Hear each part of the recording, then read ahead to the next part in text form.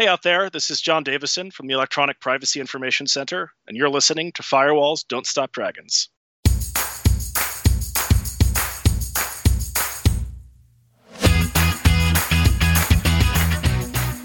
Hello everybody, welcome to Firewalls Don't Stop Dragons. I'm your host, Kerry Parker, and this is episode 221 for May 24th, 2021. And this is a huge show.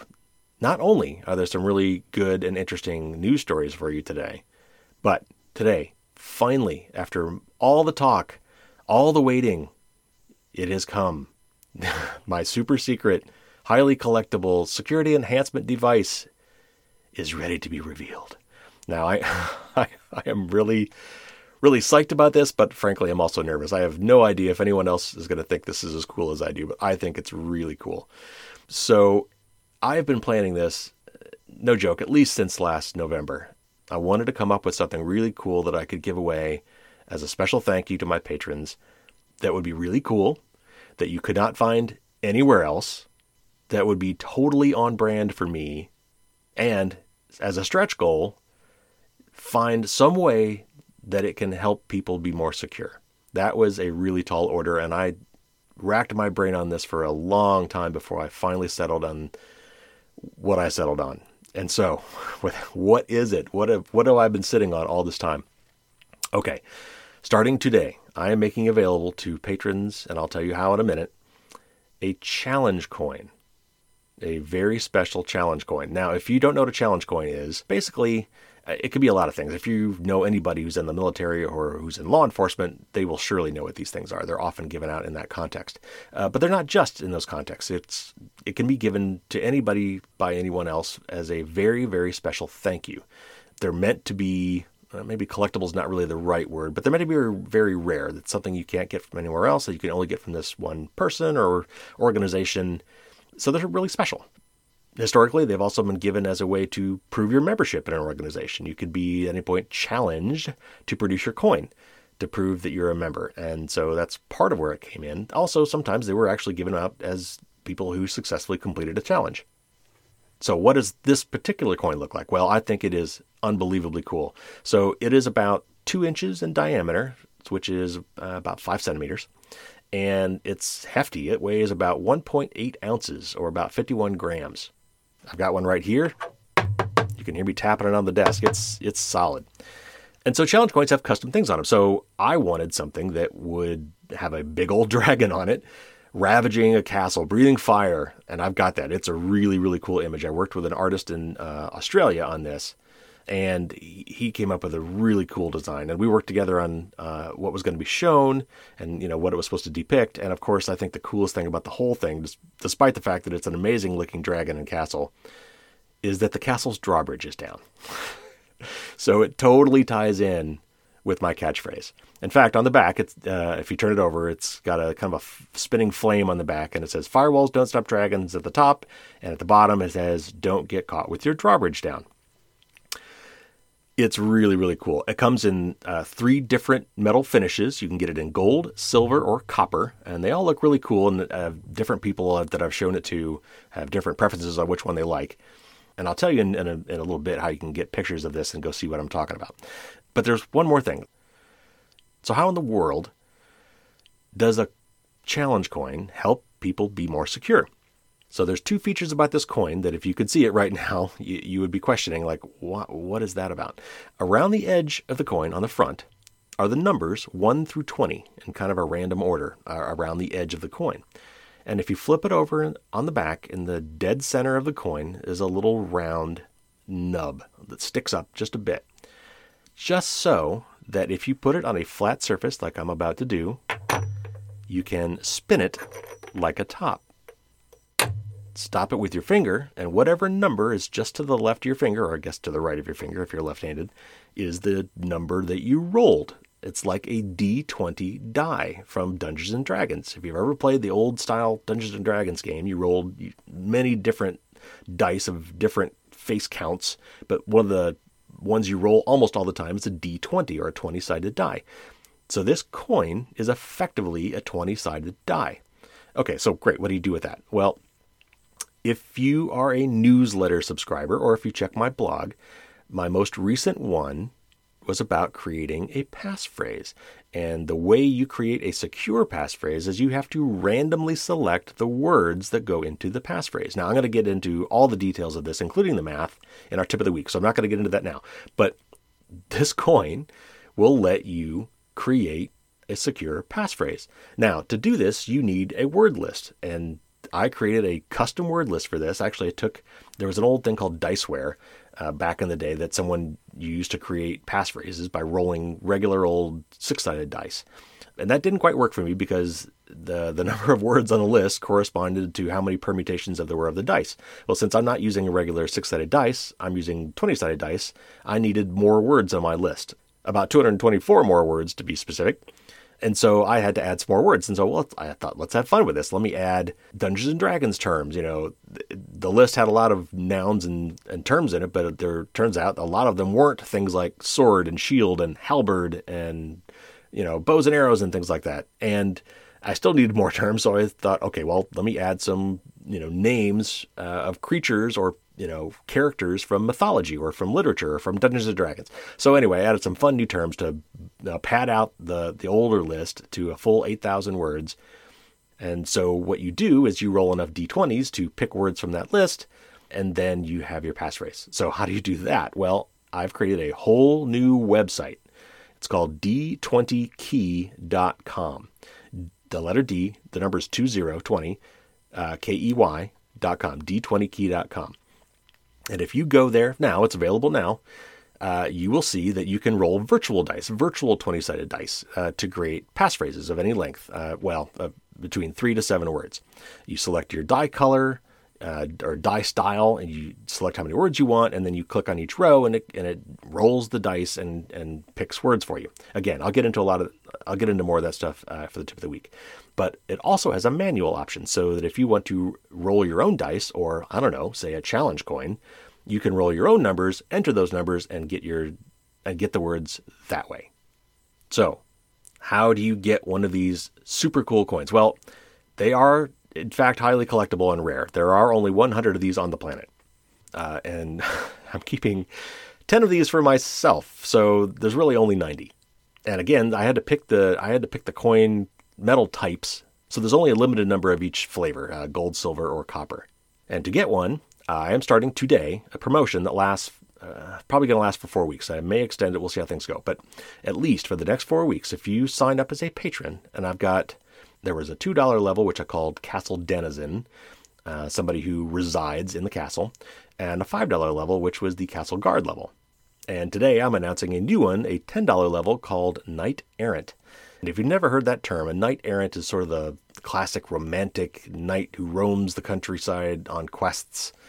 And so I thought that would be a cool title for that new level. And there's some other cool things about that level, which I'll tell you about in just a minute. But if you sign up at the $5 level for a year, if you pay in advance, not only will you get 2 months free, I will send you one of these challenge coins.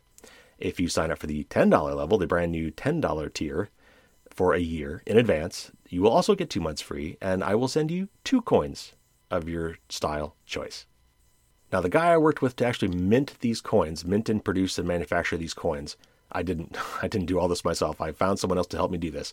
He will also be my distributor, and he says that he can ship internationally. So anybody who signs up, I suppose within some reason, I guess there may be some remote parts of the planet that might be unreachable, but people in that region are probably not listening to this podcast, so they will ship internationally as well. Oh yeah, one more thing. As a benefit to those of you holding the coin, and in keeping with the challenge coin tradition, if you ever happen to meet me in person and produce the challenge coin, I will buy you a drink of your choice. And I will be proud and happy to do so. And honestly, I know that seems like a real long shot, but I sincerely hope that happens somehow, some way, someday. So I don't talk about the Patreon stuff too much in detail. I do mention it because I'm looking for patrons. And honestly, now that I'm retired, my main goal really for Patreon is just to break even. I really enjoy doing this, but now that I'm not bringing in any income, I'm trying to at least cover my costs. And they add up. So that's part of why I'm doing this promotion.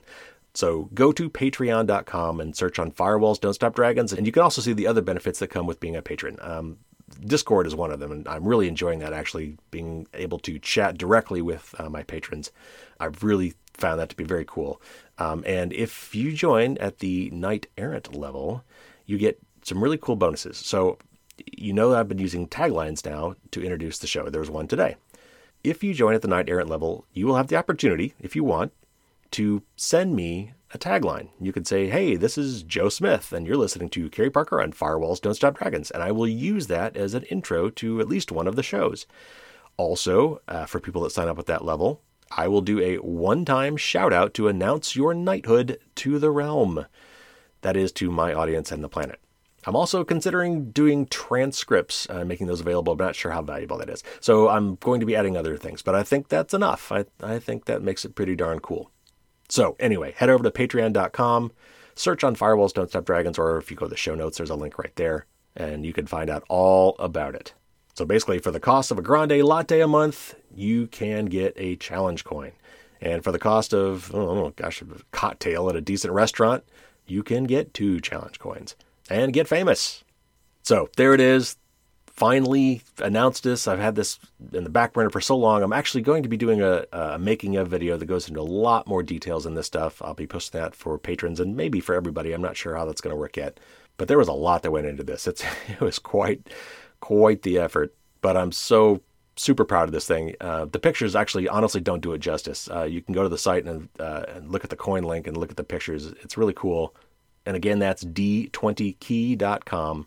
And if you click on the coin link at the top, you'll see a little spinning image of the coin. You'll see some pictures of the coins. I did my best. My photography is not that great. It looks much cooler in person, to be honest. It didn't really capture the vibrance of the colors or the detail on the coin.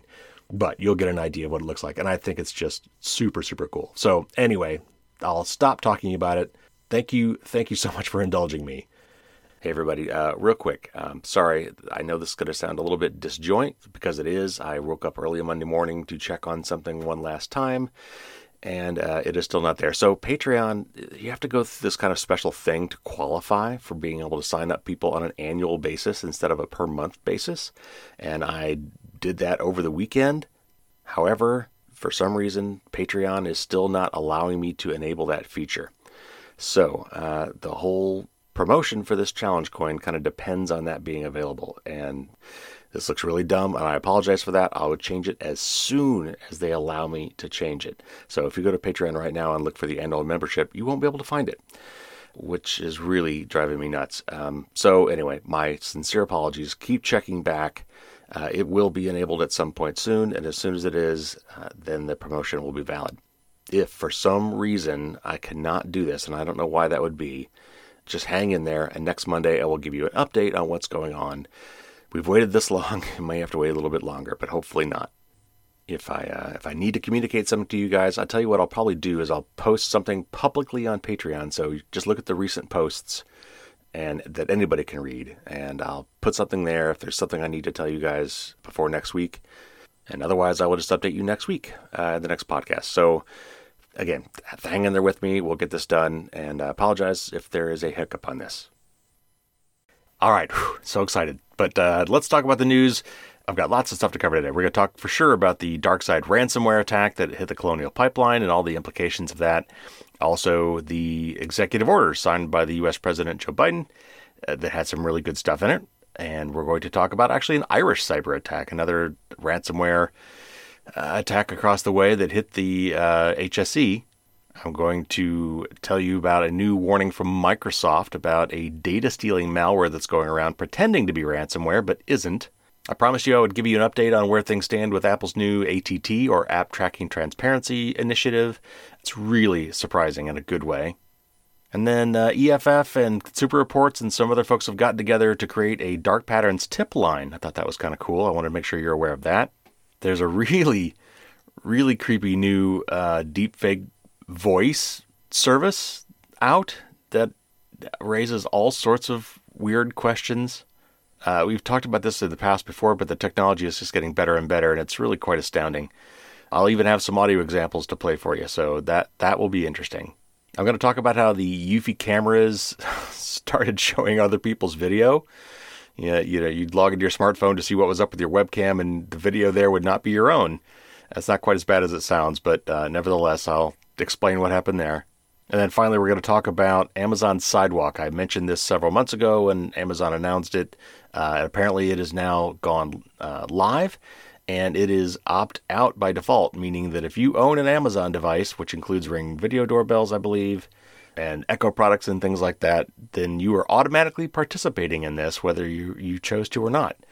So I'm going to tell you what that is and how to opt out. I've also got a couple really cool announcements to make. I got a great review for the book, and this podcast was added to someone else's list of top podcasts. I'll tell you about that as well. And our tip of the week, of course, will go right along with the new challenge coin. It'll tell you how and why to use a passphrase. So let's get to the news.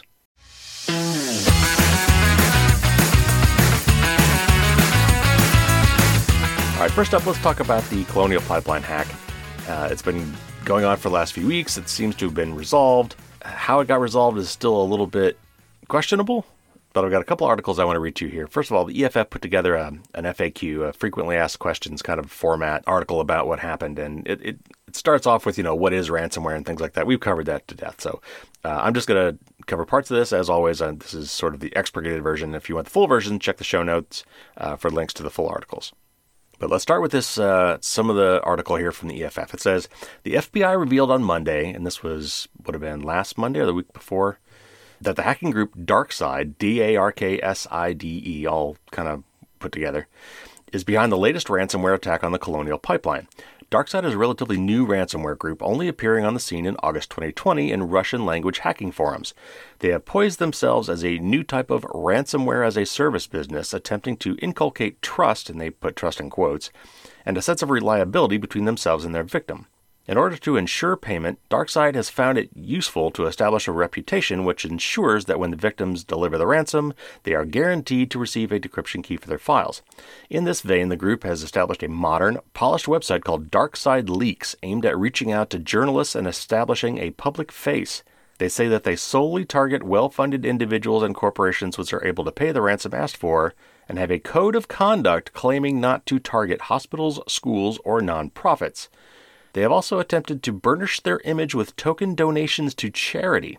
DarkSide, who reportedly typically asked for ransoms that ranged between $200,000 and $200 million, produced receipts showing a total of $20,000 of donations to charities Children International and the Water Project.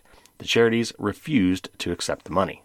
DarkSide claims that they are not affiliated with any government and that their motives are purely financial gain, a claim that has been assessed most likely to be true by cybersecurity firm Flashpoint. However, DarkSide code analyzed by the firm Cybereason has been shown to check the system's language settings as a very first step and halt the attack if the result is a language, quote, associated with former Soviet bloc nations, unquote.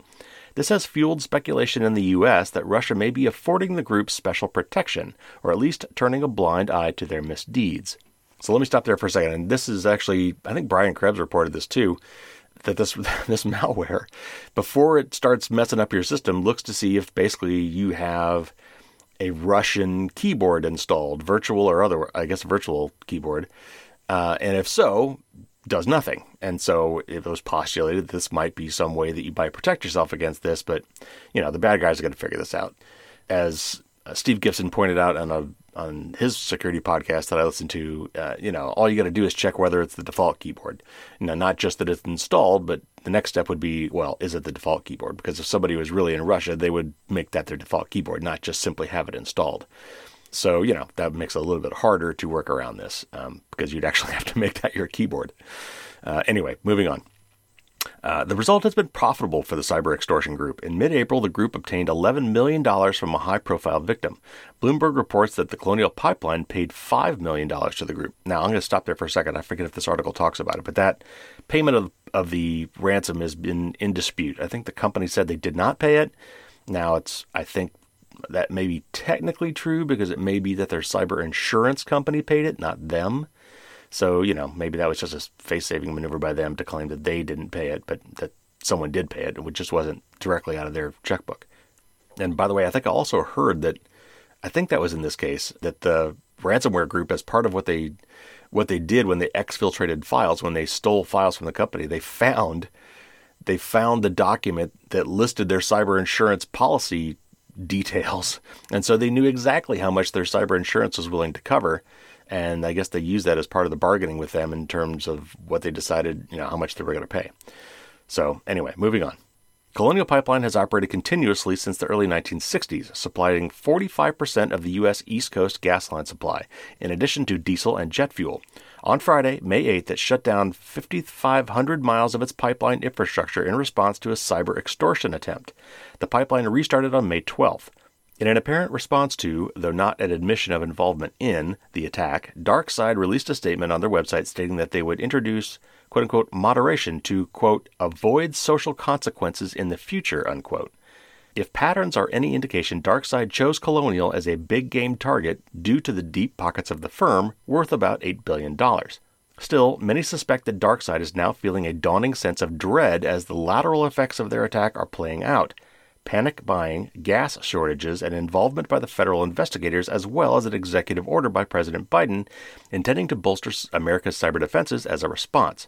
Escalated to the level of an international incident, DarkSide may see the independence and latitude they are reported to enjoy dissipate under geopolitical pressure. So what can I do to defend myself against ransomware? Frequently backing up your data to an external hard drive or cloud storage provider will ensure you are able to retrieve it later. If you already have a backup, do not plug the external hard drive into your computer after it is infected. The ransomware will likely target any new device that is recognized. You may need to reinstall your operating system, replace your hard drive, or bring it to a specialist to ensure complete removal of any infection. You can also follow our guide to keeping your data safe, and this is a link to the EFF's wonderful Surveillance Self-Defense Guide, which I think is ssd.eff.org.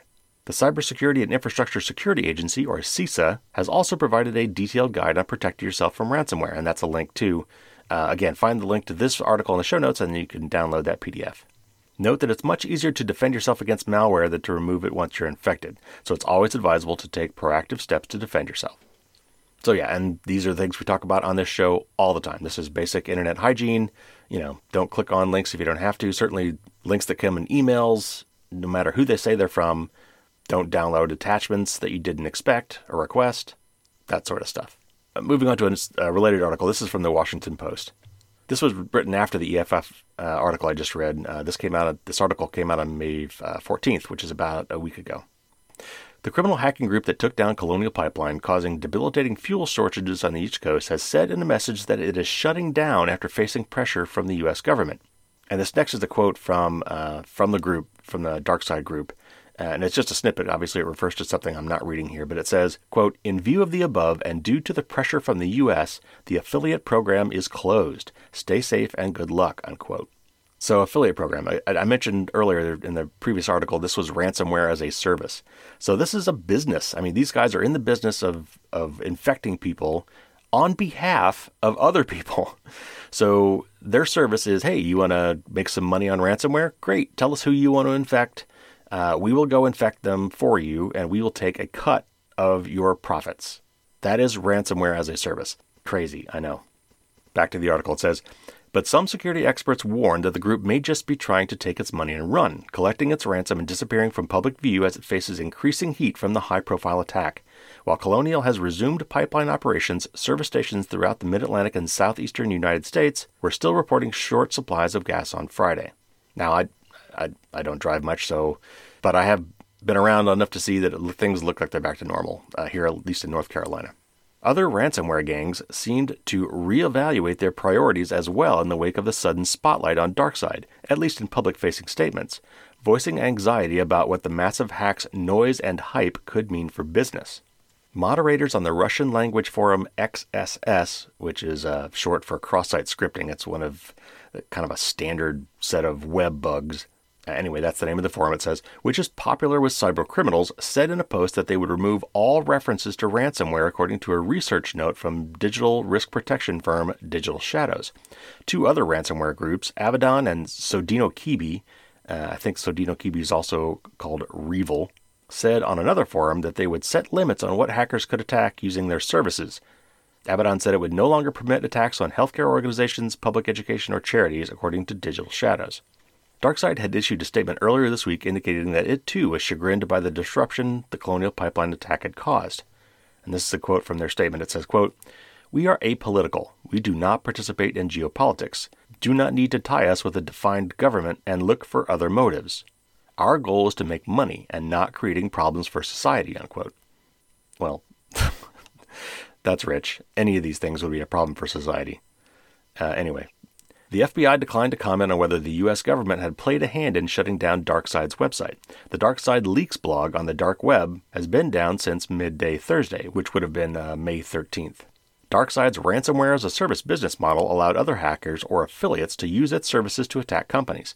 The hackers would lock down computer systems so companies could no longer access them, then demand a ransom to unlock them. Often, hackers would steal some data and then insist on a second or larger ransom in exchange for not publishing the information online.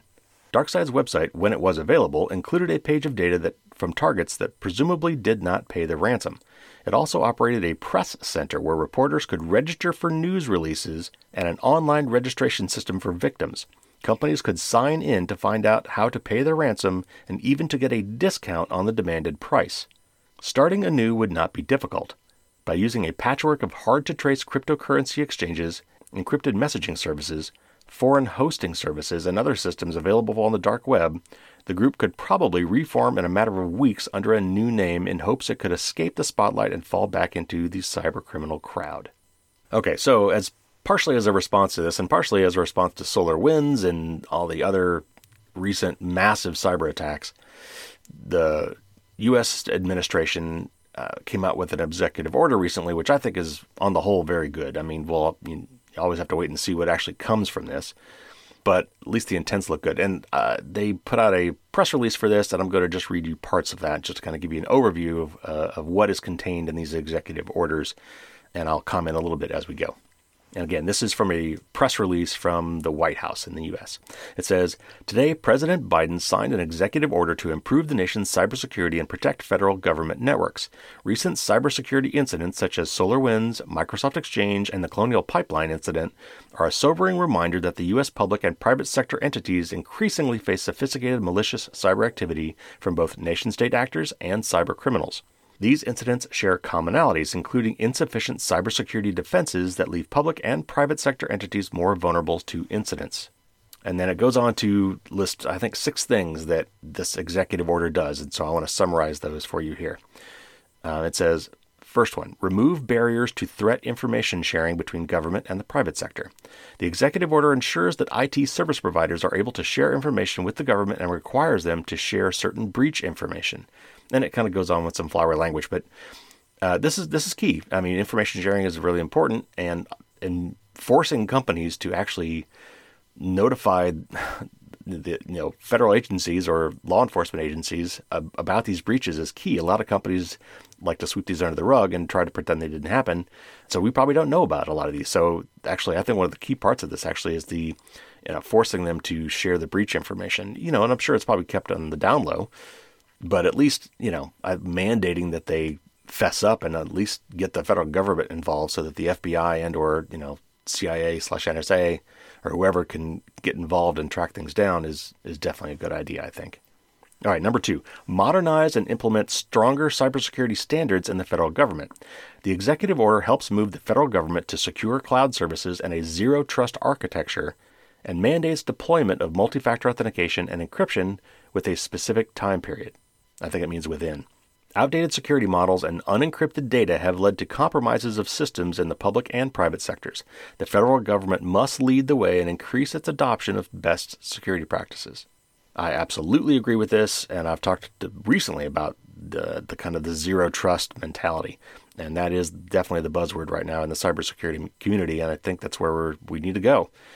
Our cybersecurity threat models in the past have been like an M&M, hard on the outside and soft and chewy on the inside, meaning that a lot of the network defenses are at the border of the network, like at the entrance to the network, like where the corporate or agency network meets the internet. A lot of firewalls and routers and all these intrusion devices at there. But then once inside the network, everything was trusted to some degree or another. At least it was a lot easier for systems within the network to talk to each other and share data and that kind of thing. That can't be true anymore. We've got to segment our networks and just assume that any device in our networks could be compromised. So anyway, it's good that the government is leading on this. Multi-factor authentication and encryption, all these things are really good things, and it's good to start mandating that they must be used everywhere. These are best practices, and it's time we start following them. All right, number 3 on the list, improve software supply chain security. The executive order will improve the security of software by establishing baseline security standards for the development of software sold to the government, including requiring developers to maintain greater visibility into their software and making security data publicly available. It stands up a concurrent public-private process to develop new and innovative approaches to secure software development and uses the power of the federal procurement to incentivize the market. Finally, it creates a pilot program to create an Energy Star type of label so the government and the public at large can quickly determine whether software was developed securely. Too much of our software, including critical software, is shipped with significant vulnerabilities that our adversaries can exploit. This is a long-standing, well-known problem, but for too long we have kicked the can down the road. We need to use the purchasing power of the federal government to drive the market to build security into all software from the ground up. Okay, this might be, I think, the linchpin for the whole thing as far as I'm concerned. The U.S. government buys a lot of stuff. And so when the government says, in order to sell to us, you've got to meet certain minimum security standards, that's going to have a ripple effect that helps everybody. The Energy Star type of label, that sounds interesting. We've already kind of got this with privacy, with Apple. They're doing this now, like the nutrition label kind of thing.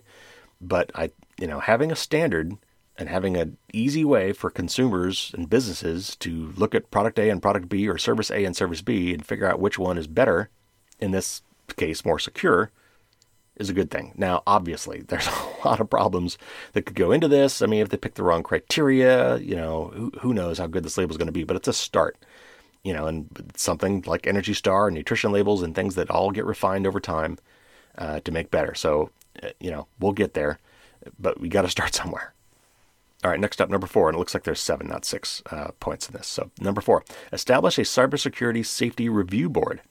The executive order establishes a cybersecurity safety review board co-chaired by government and private sector leads that may convene following a significant cyber incident to analyze what happened and make concrete recommendations for improving security. Too often organizations repeat the mistakes of the past and do not learn lessons from significant cyber incidents. When something goes wrong, the administration and private sector need to ask the hard questions and make necessary improvements. This board is modeled after the National Transportation Safety Board, which is used after airplane crashes and other incidents.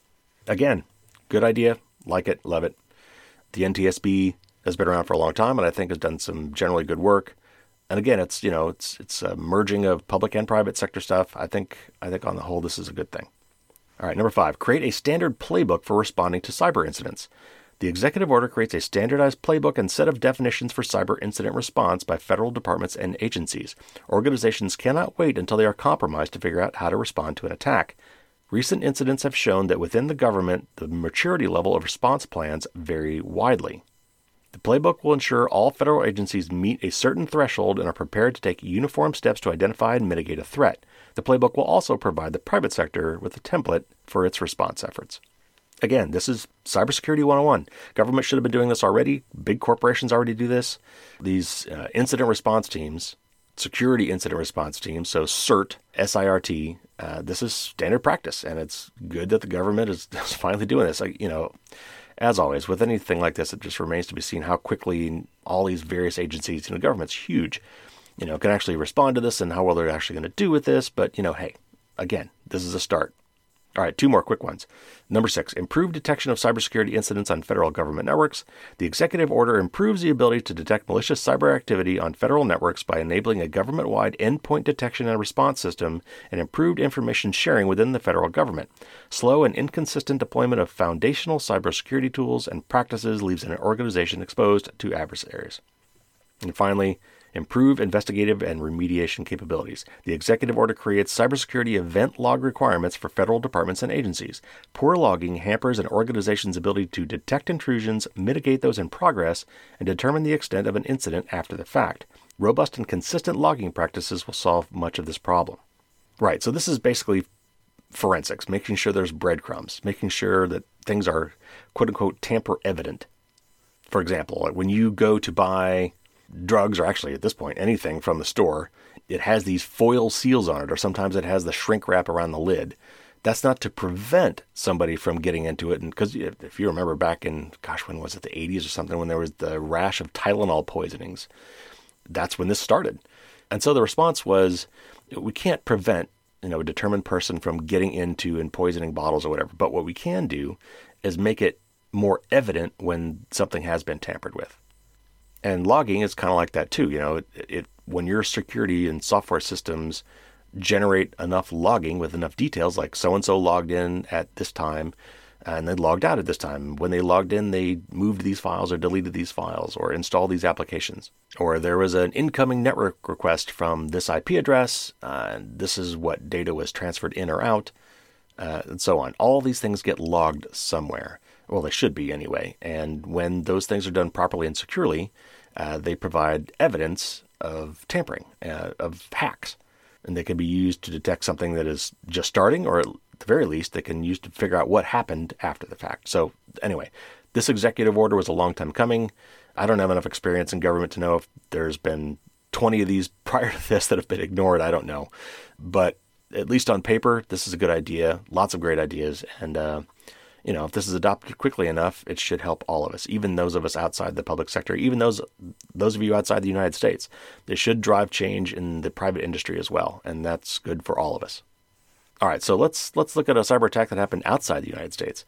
This was in Ireland, and it hit the Irish Health Service, and I wanted to give a little update on that. So this is from the BBC. It says, the Conti, and that's C-O-N-T-I, the Conti ransomware group, yet another ransomware group. This is an extremely popular business for cyber criminals and nation states. Anyway, sorry. The Conti ransomware group was reportedly asking the health service for $20 million, or about 14 million pounds, to restore services after the catastrophic hack. But now the criminals have handed over the software tool for free.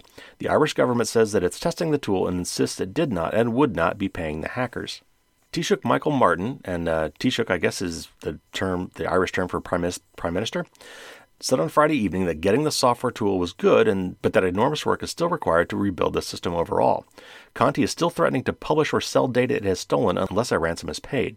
On its Darknet website, it told the Health Service Executive, or the HSE, which runs Ireland's healthcare system, quote, "We are providing the decryption tool for your network for free, but you should understand that we will sell or publish a lot of private data if you will not connect us and try to resolve the situation," unquote. Obviously, English is probably not their main language. It was unclear why the hackers gave the tool, known as a decryption key, for free, said the Health Minister Stephen Donnelly. And a quote from him, he says, "No ransom has been paid by this government directly, indirectly, through any third party or other way, nor will any such ransom be paid. It came as a surprise to us. Our technical team are currently testing the tool. The initial responses are positive," unquote. In the USA, a warning has been issued by the FBI about Conti targeting networks belonging to authorities there. It said it had identified at least 16 Conti ransomware attacks targeting, quote, U.S. healthcare and first responder networks, unquote. More than 400 organizations have been targeted by Conti worldwide, of which more than 290 are based in the U.S., according to the FBI. And again, this is from the FBI. It says, quote, "Conti steals victims' files and encrypts the servers and workstations in an effort to force a ransom payment from the victim. If the ransom is not paid, the stolen data is sold or published to a public site controlled by the Conti actors," unquote. The FBI said that recent ransom demands have been as high as $25 million, or 21 million pounds. It's not unprecedented for ransomware criminals to give away their decryption tools for free. Some of these gangs operate by a flimsy code of ethics stating that they don't intend to endanger lives. In one case, criminals accidentally took a hospital offline. Reports suggest the hackers gave the hospital a decryptor for free when they realized their mistake. Then again, there are ransomware operators who don't care and are presumably delighted to watch chaos unfold as they extort money from their victims. Hundreds of healthcare facilities in the U.S. alone were hacked in 2020. Yeah, so, there is no honor among thieves at the end of the day. These guys are out to make money, and while they can claim that they're not political and that they're trying not to hurt anybody, they just want money, taking the money hurts people. Publishing that data hurts people. So there is no upside to this. I don't, maybe it helps them sleep at night. I don't know, but we've got to figure out a way to stop this. And, upping all of our security standards is a big step. There is a sort of herd immunity we can get to. There's, when it comes to cybersecurity, the more of us that have basic protections in place, the harder it is for these kind of things to make money. The harder it is for viruses to propagate, just like viruses in the real world, which is why I'm here talking to you right now. All right, next up.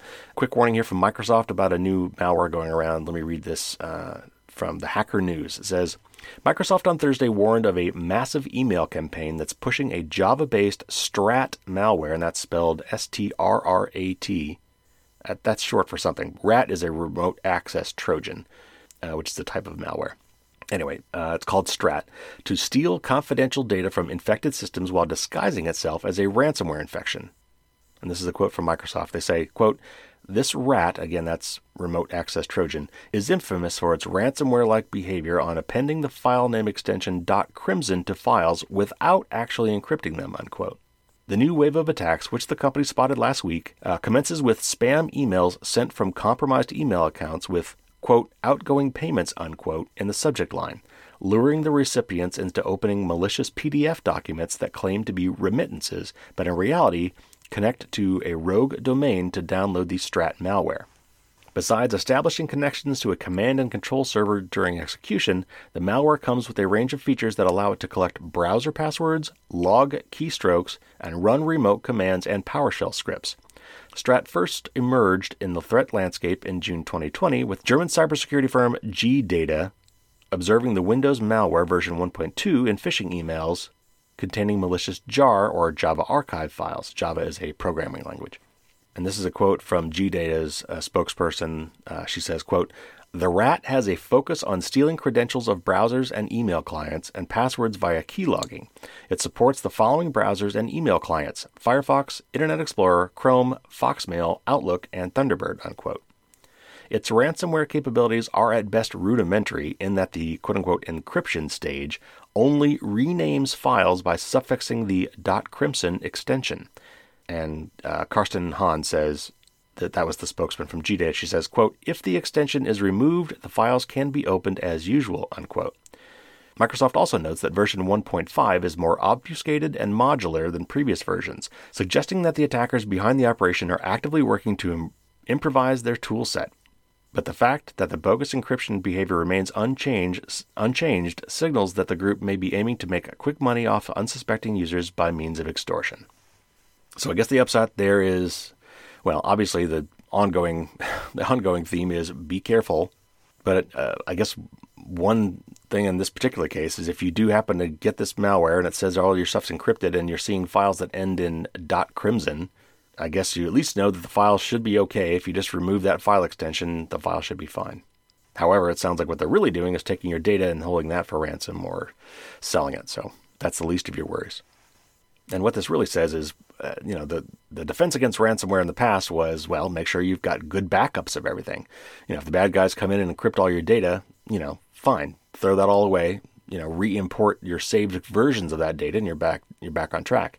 And since companies were doing that, the bad guys said, well, we need another angle here, and that new angle is to actually steal your data and then threaten to release that data, publish it or sell it or something like that. And it doesn't matter how many backups you have at that point. That's a whole different kettle of fish. All right, I mentioned that I was going to give you an update on the Apple AirTag privacy issues. There's really not a whole lot to say, actually, that I didn't already say. There's been a lot of articles about how these can be used to stalk people. I brought that up when I talked about it. If you want, maybe just go back and listen to that episode where I talked about them. It's a really cool technology, but Apple still needs to refine the software on this to try to thwart people using these devices to either track or stalk people. And I think they're going to have to work with Google to put some of the safeguards that they have for iPhone users in place for Android users as well. And so this leads interesting into the next story. All right, so we talked about Apple's new ATT, or App Tracking Transparency initiative that came out in iOS 14.5, which caused a huge stir. There's a really interesting update on this, and I want to bring this to you. This is from the New York Times. And it says, many of the biggest tech firms have long insisted that customers care more about free services than the privacy they surrender to use them. Companies like Facebook pointed to their own exponential growth and insisted that customers were voting with their feet. Turns out, that was nonsense. When offered an actual choice in the new operating system that runs on iPhones, Americans are all in on privacy. Just 6% of U.S. daily users of Apple's latest mobile software are opting in to allow companies like Facebook and its many affiliates to hoover up data about them and sell it to advertisers, according to Flurry Analytics. And then parenthetically it says this figure is higher globally at about 15%. Facebook tracks users everywhere online because it sells ads at higher rates to marketers when it has highly detailed personal information, known as targeted advertising.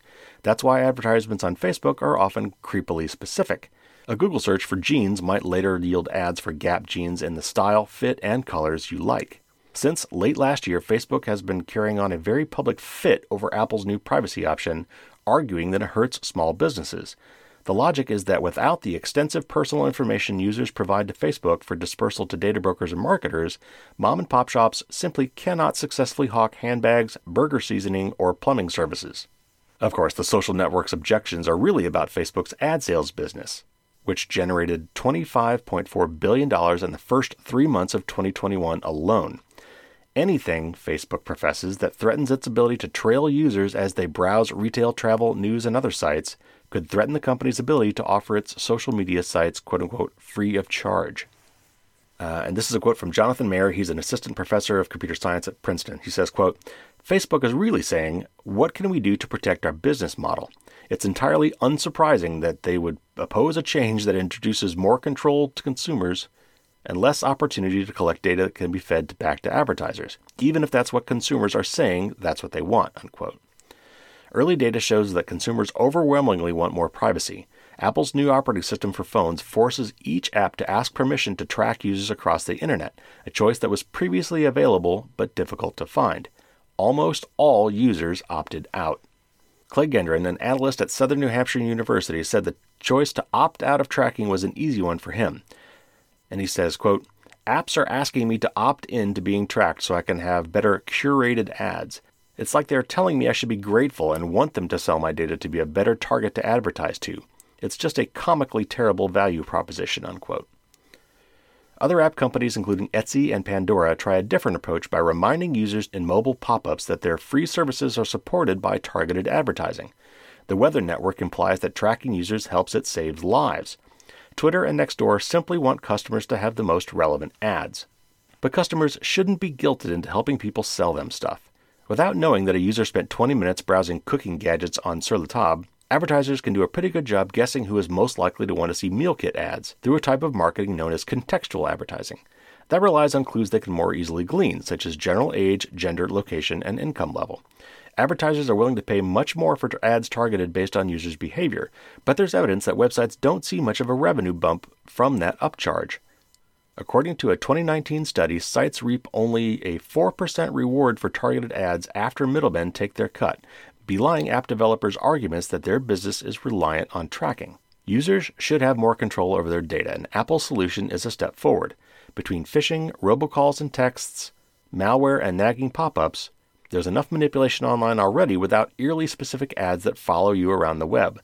Google, which like Facebook has a huge part of its business in advertising, like 90%, took baby steps this week toward adding privacy features to its Android mobile system, including options to obscure precise location data and show more detail about the information that apps are collecting. But it needs to get serious about consumers' rights or risk losing customers to Apple. Companies did just fine for decades marketing to consumers without access to their every movement or keyboard and mouse click. And with 94% of Americans saying they liked it that way, it's time for advertisers to listen. And obviously, I could not agree more with that. I think it's great that 96% of people opted out. I'd love to know how they actually came across that figure. I've actually heard that it's lower than that. But still, it just goes to show what informed consent can really do, and that we didn't really have it before. No matter what Facebook and Google and all these companies have been claiming for years about how they've given us all the power to make these changes, when in reality they hide it in so many different ways, and using dark patterns and euphemisms and other things to, shame us or trick us into giving away more of our data. When presented with a simple option, a lot of people just say no, and we need more of that. All right, a couple quick more news items here. First of all, An interesting coalition has put together a dark patterns tip line, and I just talked about dark patterns. I've talked about them several times before, and it's a true scourge of the industry, our marketing industry today. So let me read this real quick because I thought this was really interesting. The Electronic Frontier Foundation has joined Consumer Reports, Access Now, PEN America, PEN, I'm not sure what that stands for, and darkpatterns.org in launching the Dark Patterns Tip Line, a project for the public to submit examples of deceptive design patterns they see in technology products and services. Dark patterns design tactics are used to trick people into doing all kinds of things they don't mean to, from signing up for a mailing list to submitting to recurring billing. Examples seen by users every day include hard-to-close windows urging you to enter your email address on a news site, email opt-outs on shopping sites and difficult-to-find locations in difficult-to-read text, and pre-checked boxes allowing ongoing charges. And here's a quote from EFF designer Shinran Mori. She says, quote, "Your submissions to the Dark Patterns tip line will help provide a clearer picture of people's struggles with deceptive interfaces.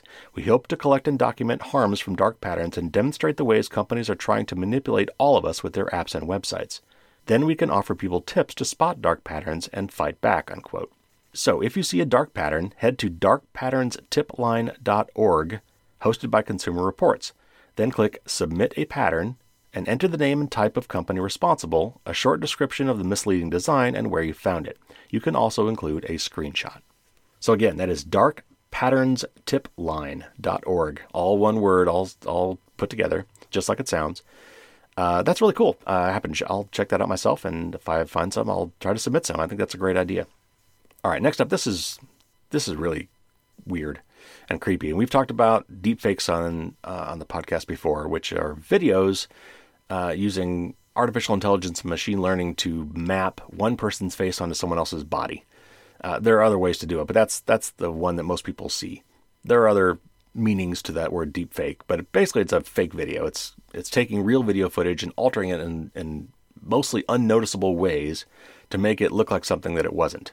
Well, this one is now about voice deepfakes, which I've talked about those before. They were back, it must have been 2 or 3 years ago maybe, but there was a site that was doing fake Trump and Obama voices that was mostly believable. And I said at the time, it's just going to get better. Well, it's gotten better. And I've got some recordings that will prove it. But let's read this article from The Verge. It says, recording advertisements and product endorsements can be lucrative work for celebrities and influencers. But is it too much like hard work? That's what U.S. firm Veritone is betting. Today, the company is launching a new platform called Marvel.ai that will let creators, media figures, and others generate deepfake clones of their voices to license as they wish. And this is a quote from Ryan Steelberg, who's the president of Veritone. He says, quote, "People want to do these deals, but they don't often have enough time to go into a studio and produce the content. Digital influencers, athletes, celebrities, and actors. This is a huge asset that's part of their brand," unquote. With Marvel AI, he says, anyone can create a realistic copy of their voice and deploy it as they see fit. While Celebrity Y is sleeping, their voice might be out and about recording radio spots, recording audiobooks, and much more. Steelberg says the platform will even be able to resurrect the voices of the dead using archive recordings to train AI models. And he says again, quote, "Whoever has the copyright to those voices, we will work with them to bring them to the marketplace. That will be up to the rights holder and what they feel is appropriate, but hypothetically, yes, you could even have Walter Cronkite reading the nightly news again," unquote. Speech synthesis has improved rapidly in recent years, with machine learning techniques enabling the creation of ever more realistic voices. Just think about the difference between how Apple's Siri sounded when it launched in 2011 and how it sounds now. Many big tech firms like Amazon offer off-the-shelf text-to-speech models that generate voices at scale that are robotic but not unpleasant. But new companies are also making boutique voice clones that sound like specific individuals, and the results can be near indistinguishable from the real thing. Just listen to this voice clone of podcaster Joe Rogan, for example. Now, this is a podcast, and that's audio, so I am going to include it. Here's one of those clips. I've never told this story before, but on Thanksgiving weekend, I was doing a set at the Comedy Store, and some idiot ran up on stage. He comes up to me during the middle of my set and tells me that we are in a simulation. The guy was drunk out of his mind. He was so drunk that he couldn't stand up straight. So we all laughed at him and let security escort him out. But now that we have deep fakes and fake voices, I'm starting to believe that we're not far off from simulations after all. Now, I know of Joe Rogan. I don't know him, so I don't I don't know him well enough to say, oh, that sounds just like him, but it does sound like a real person. The inflection, the inhaling, I don't know if you noticed that, but there was a point in there where he went, and you heard that when he was speaking. That's pretty impressive. Now, that was not from Veritone. This is from somebody else, and I'll play a clip from Veritone here in a minute. Let me get back to the article, though. It says, one problem Steelberg offers is how synthetic speech might dilute the power of endorsements. After all, the attraction of product endorsement hinges on the belief, however delusional, that this or that celebrity really does enjoy this particular brand of cereal, toothpaste, or life insurance. If the celeb can't be bothered to voice the endorsement themselves, does it take away from the ad's selling power? Steelberg's solution is to create an industry standard for disclosure, some sort of audible tone that plays before synthetic speech to A, let listeners know that it's not a real voice, and B, reassure them that the voice's owner endorses this use. And another quote from him, he says, quote, it's not just about avoiding the negative connotations of tricking the consumer, but also wanting them to be confident that this or that celebrity really approved this synthetic content, unquote. It's questions like these that are going to be increasingly important as synthetic content becomes more common. And it's clear Veritone has been thinking hard about these issues. Now the company just needs to convince the influencers, athletes, actors, podcasters, and celebrities of the world to lend it their voices. All right, so real quick, I want to play some of the examples that actually came from Veritone. So the first one is the actual live person saying it. So you reach deep into your pocket. Sure enough, you have an extra Velemint. So you look directly at Bob and say, would anyone else like a Velemint? Velemints. Good breath, good day. All right, now this one is the fake version of that. So you reach deep into your pocket. Sure enough, you have an extra Velemint. So you look directly at Bob and say, would anyone else like a Velemint? Velemints. Good breath, good day. All right, and finally, here's a fake version with the voice gender changed.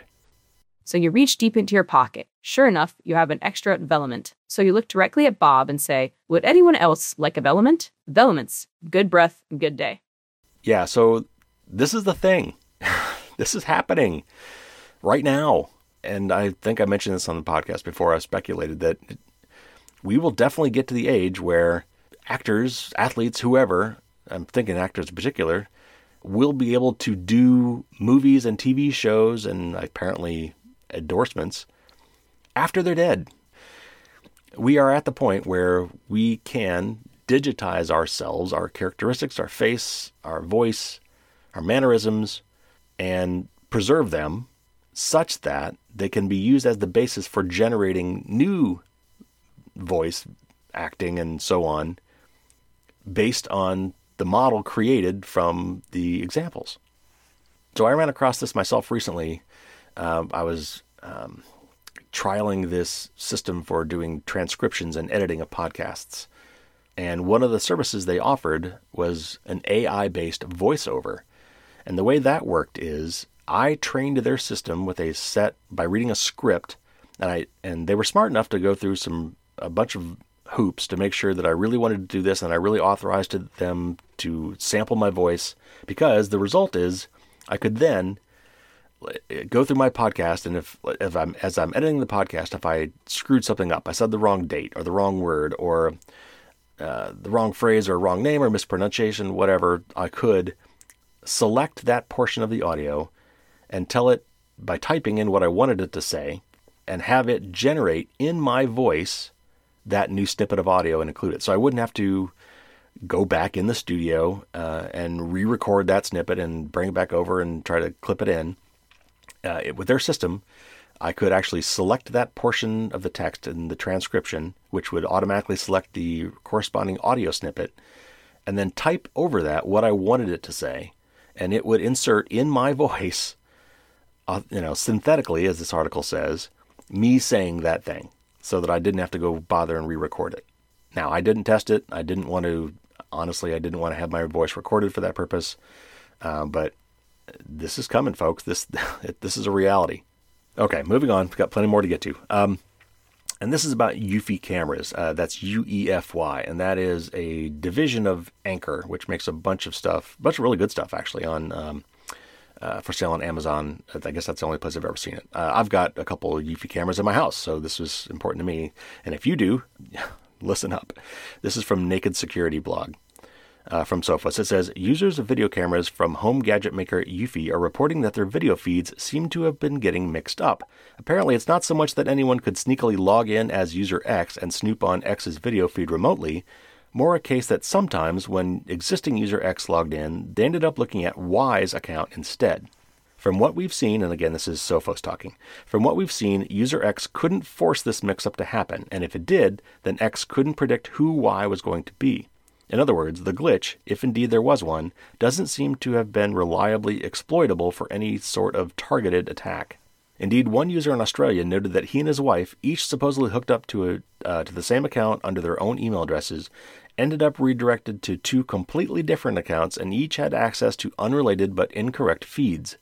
We haven't seen any reports from Eufy users who have actually managed to recognize anyone or any locations in the video feeds that they claim to have seen by mistake. Nevertheless, we don't doubt that many video feeds will, at least some of the time, give away personal details or precise location information that really ought to be kept private. Now, the article goes on, but I want to read a snippet from another article that came later, which includes a response from Eufy, and this is from The Verge. And it says, Eufy has put out a statement apologizing for a glitch that occurred 2 days ago, and this would have been last week, allowing some Eufy home security users to see video from other users' homes. The statement explains that it happened during a software update, but the company claims it only affected a small number of users, just 712 people across the US, Canada, Mexico, Cuba, New Zealand, Australia, and Argentina. Eufy says that the issue was fixed with an emergency update less than 2 hours after it was identified. In a statement to The Verge, Eufy confirmed that, quote, users were able to access video feeds from other users' cameras, unquote.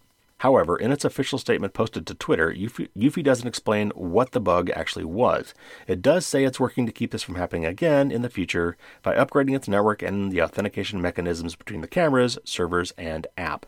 Eufy suggests that users in the affected countries should unplug, then replug their security home base, then log out of the Eufy security app before logging back in again. So, if you happen to own a Eufy camera, you might want to go and do that. So, for this last story, this is about Amazon's Sidewalk network, and I talked about this a while back. This article explains this. Let me just read from Inc.com. Last week, Amazon said it would turn on Sidewalk, its mesh network that uses Bluetooth and 900 MHz radio signals to communicate between devices on June 8th. I imagine that most people, even those who bought an Echo smart speaker in the past few years, have no idea what Sidewalk is. I suspect most of those people would even be more surprised to know that it's turned on by default on every one of their devices. I'll get to that part in a minute. Again, this is first person for whoever wrote this on Inc.com. First, let's talk about Sidewalk. The idea behind it is actually really smart. Make it possible for smart home devices to serve as a sort of bridge between your Wi-Fi connection and each other. That is, if your Ring doorbell, for example, isn't located close to your Wi-Fi router, but it happens to be near an Echo Dot, it can use Sidewalk to stay connected. The same is true if your internet connection is down. Your smart devices can connect to other smart devices even if they aren't in your home. The big news on this front is that Tile is joining the Sidewalk network on June 14th. That means if you lose a Tile tracker, it can connect to any of the millions of Echo or Ring devices in your neighborhood and send its location back to you. That's definitely a nice benefit, but it's also where things get a little murky from a privacy standpoint. That's because other people's devices, like, say, your neighbor, can also connect to your network. Amazon is pretty clear that Sidewalk uses 3 layers of encryption so that no data is shared between, say, someone's Tile tracker and your network. The signal from the Tile is encrypted all the way back to the Tile app on your iPhone or Android smartphone. Still, a feature like this seems like the type of thing you'd want some control over. If suddenly my devices are going to start connecting to my neighbor's Wi-Fi, or theirs to mine, it seems like you'd have to opt in, right? Nope.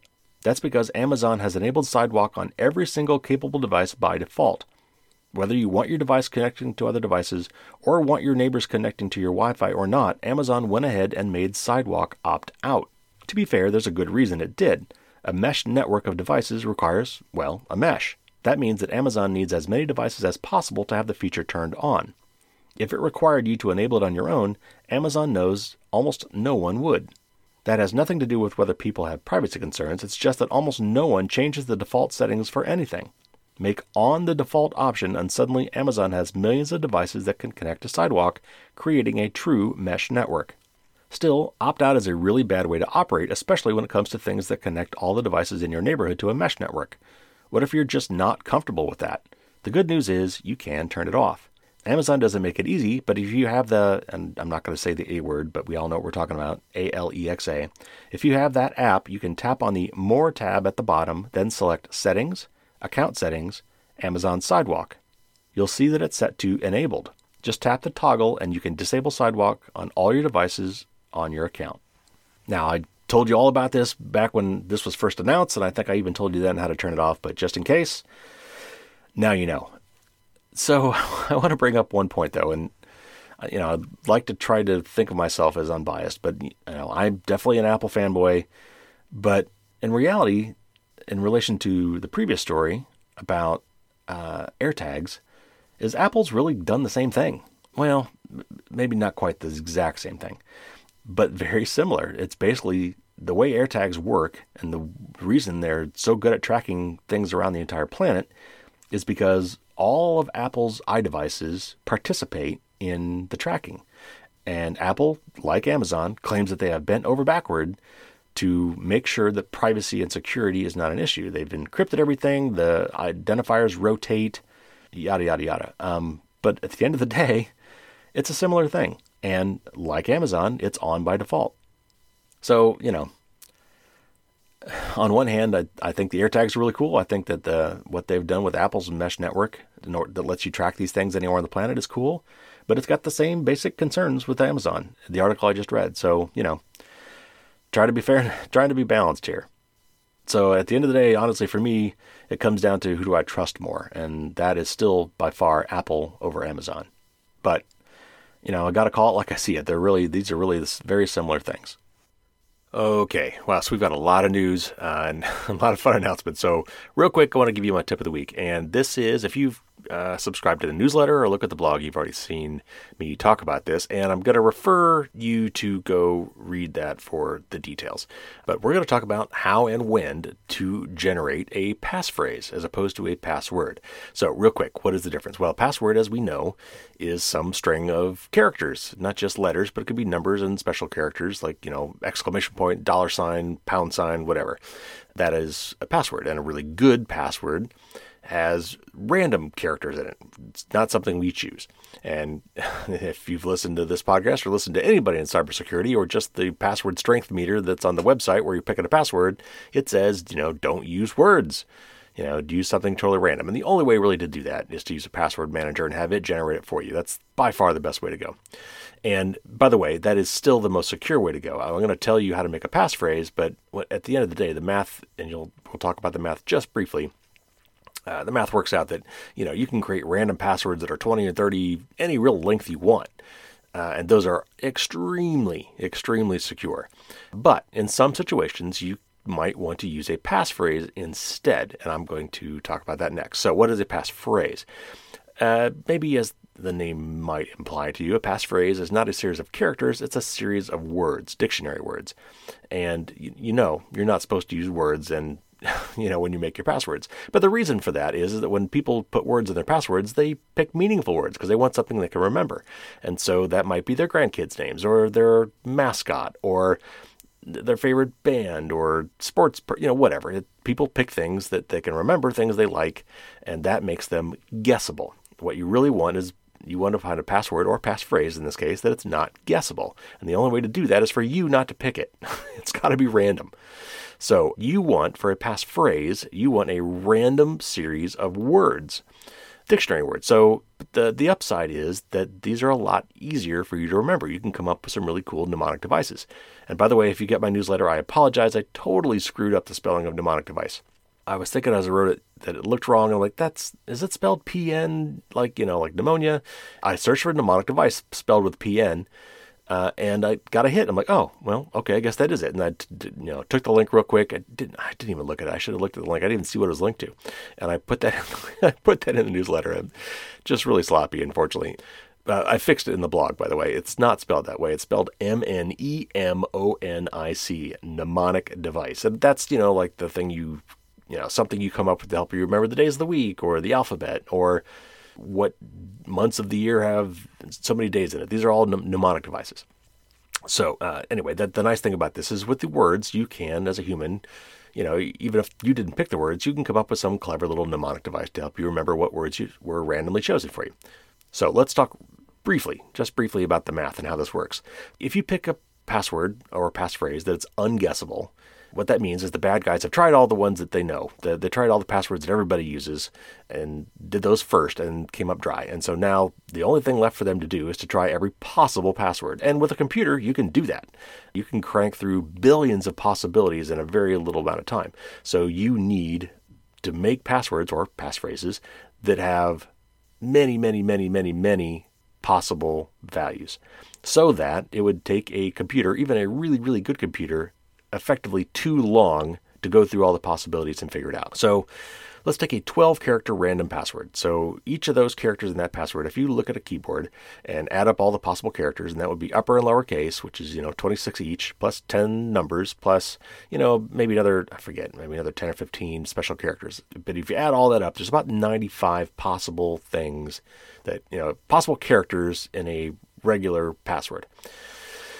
So the way you do the math and figure out what all the possible permutations are is for every letter in the password, that's another 95 possibilities. So if there was a 2-character password, then it would be 95 times 95. That's how many possible combinations there would be of any two of these 95 characters.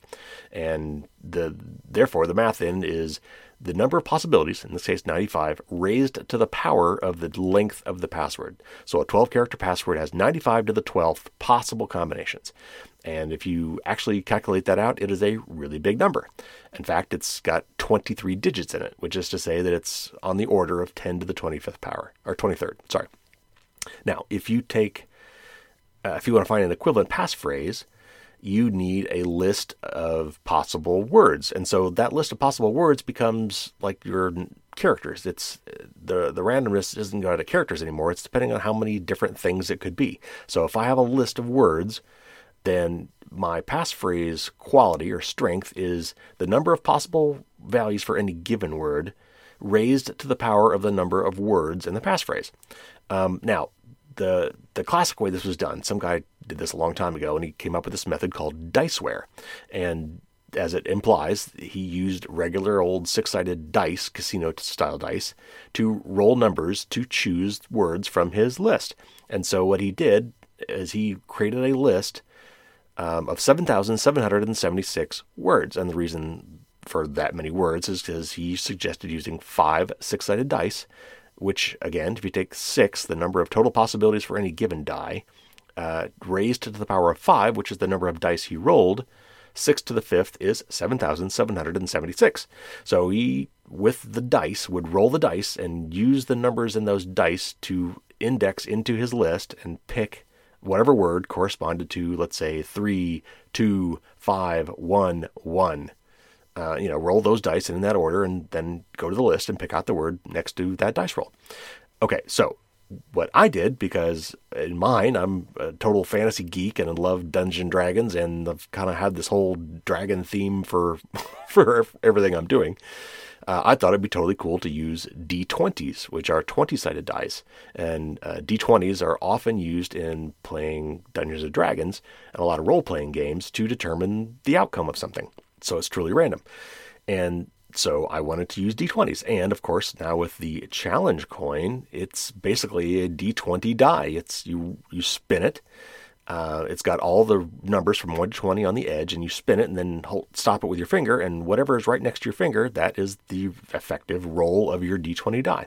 Okay, so I wanted something about the same, and so with the D20, I thought, well, let's do 3 D20s, 3 20-sided dice. So that's 20 raised to the power of 3, 20 times 20 times 20. Which is 8,000. So I needed to make a list of 8,000 words. And of course, I didn't want to start from scratch.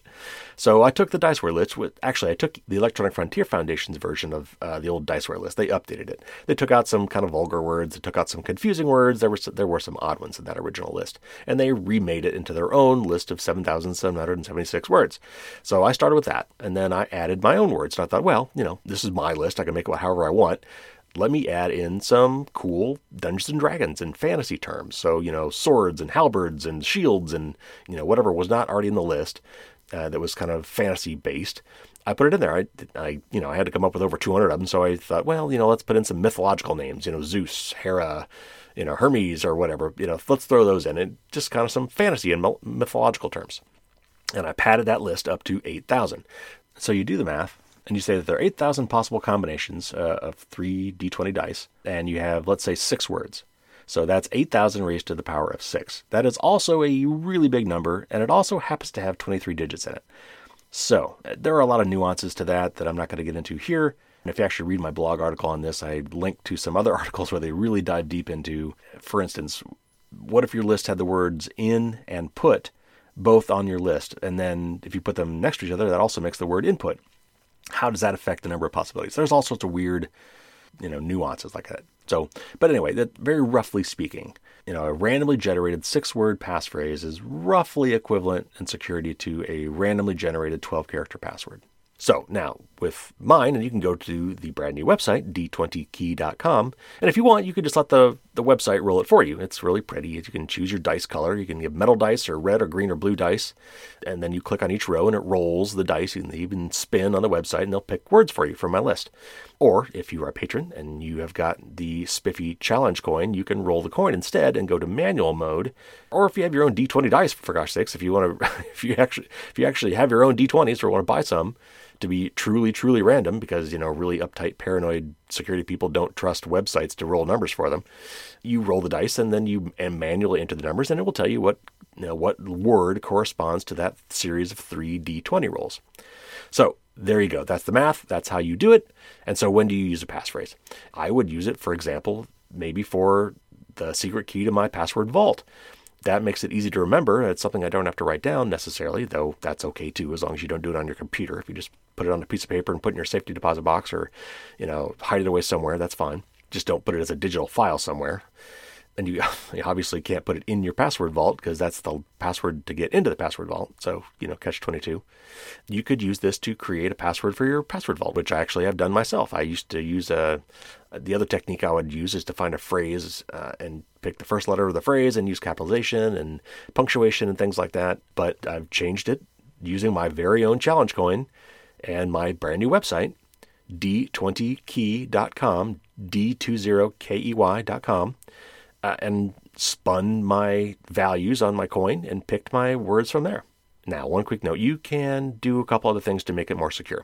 First of all, you can add spacers between your words, some sort of separators. It could be spaces, actually. A lot of password things will accept spaces as a valid character. But you could also use dashes or slashes or periods or pick whatever you want. Part of what would make that more secure is that nobody knows what your separator would be. And then finally, you can add what's called a salt to that word. And then don't mean table salt. This is a cryptographic salt. And all that really means is you've added a little extra junk on the end to make it just that much harder to guess. And since everything so far has been lowercase letters, why don't you add in some numbers and symbols? So the example I give on the website, and I rolled 5 words, and I rolled tutor, poncho, audible, maternal, walk. Those were my 5 random words. And then I thought, okay, let's add a little salt to that. Let's add $8, $9, $. Let's add that to the end. And then I'll use a dash. I'll use a dash for my word separator. So the result was tutor, poncho, audible, maternal, walk, $8, $9. And so it doesn't have to make sense. I just came up with a silly mnemonic device to remember that. And what I came up with was my tutor with a poncho has an audible maternal walk that costs $8 or £9. I mean, who knows what the conversion between dollars and pounds is? Doesn't matter. Again, the phrase doesn't have to make any sense whatsoever. It only has to be memorable. And now I've got a really kick-butt passphrase that I can use for situations where regular old passwords might be too difficult.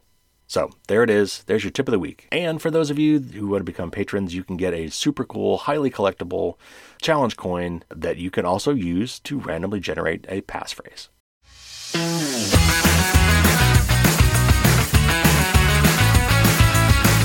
All right, everybody, that's going to wrap it up this week. Thanks for tuning in again. I got just a few more things real quick before we go. First of all, if you want to support what I'm doing here and you don't want to be a patron, I get that. I don't need everybody to be a patron. I don't need everybody to do something. But if you would like to help out, and being a patron is not something you want to do, but you still want to, maybe help out and further the cause, there are plenty of other things you could do. First of all, you could tell other people about Patreon. Maybe they want to be a patron. You can also follow me. The more people that follow me on social media, the better. You can find me on Twitter, Facebook, YouTube, LinkedIn, even on Mastodon. If you're on social media, you can post my stuff and repost my stuff on social media. That is also a huge help, especially if you happen to have a large audience. And as I mentioned recently, I'm also now getting into some one-on-one consulting and doing some speaking gigs. So I would love to hear from you if you'd like me to maybe speak to one of your groups about cybersecurity or privacy. We can work out a custom topic, though I've already got some presentations already ready to go. And if you need help with any of the stuff I've talked about here on the show and tips and the newsletter, the book, or if you just have questions, I'm also going to be doing some one-on-one consulting. And so if you are interested in this, or maybe if you know somebody else who might be interested in that, you can find my contact information on the website, firewallsdon'tstopdragons.com. Okay, in other news, I was just added to Threat Technology's list of the 20 best computer security podcasts of 2021. That's very cool. And real quick, I also got a new book review from Janet, 5 out of 5 stars. She titled it Very Well Written and Informative.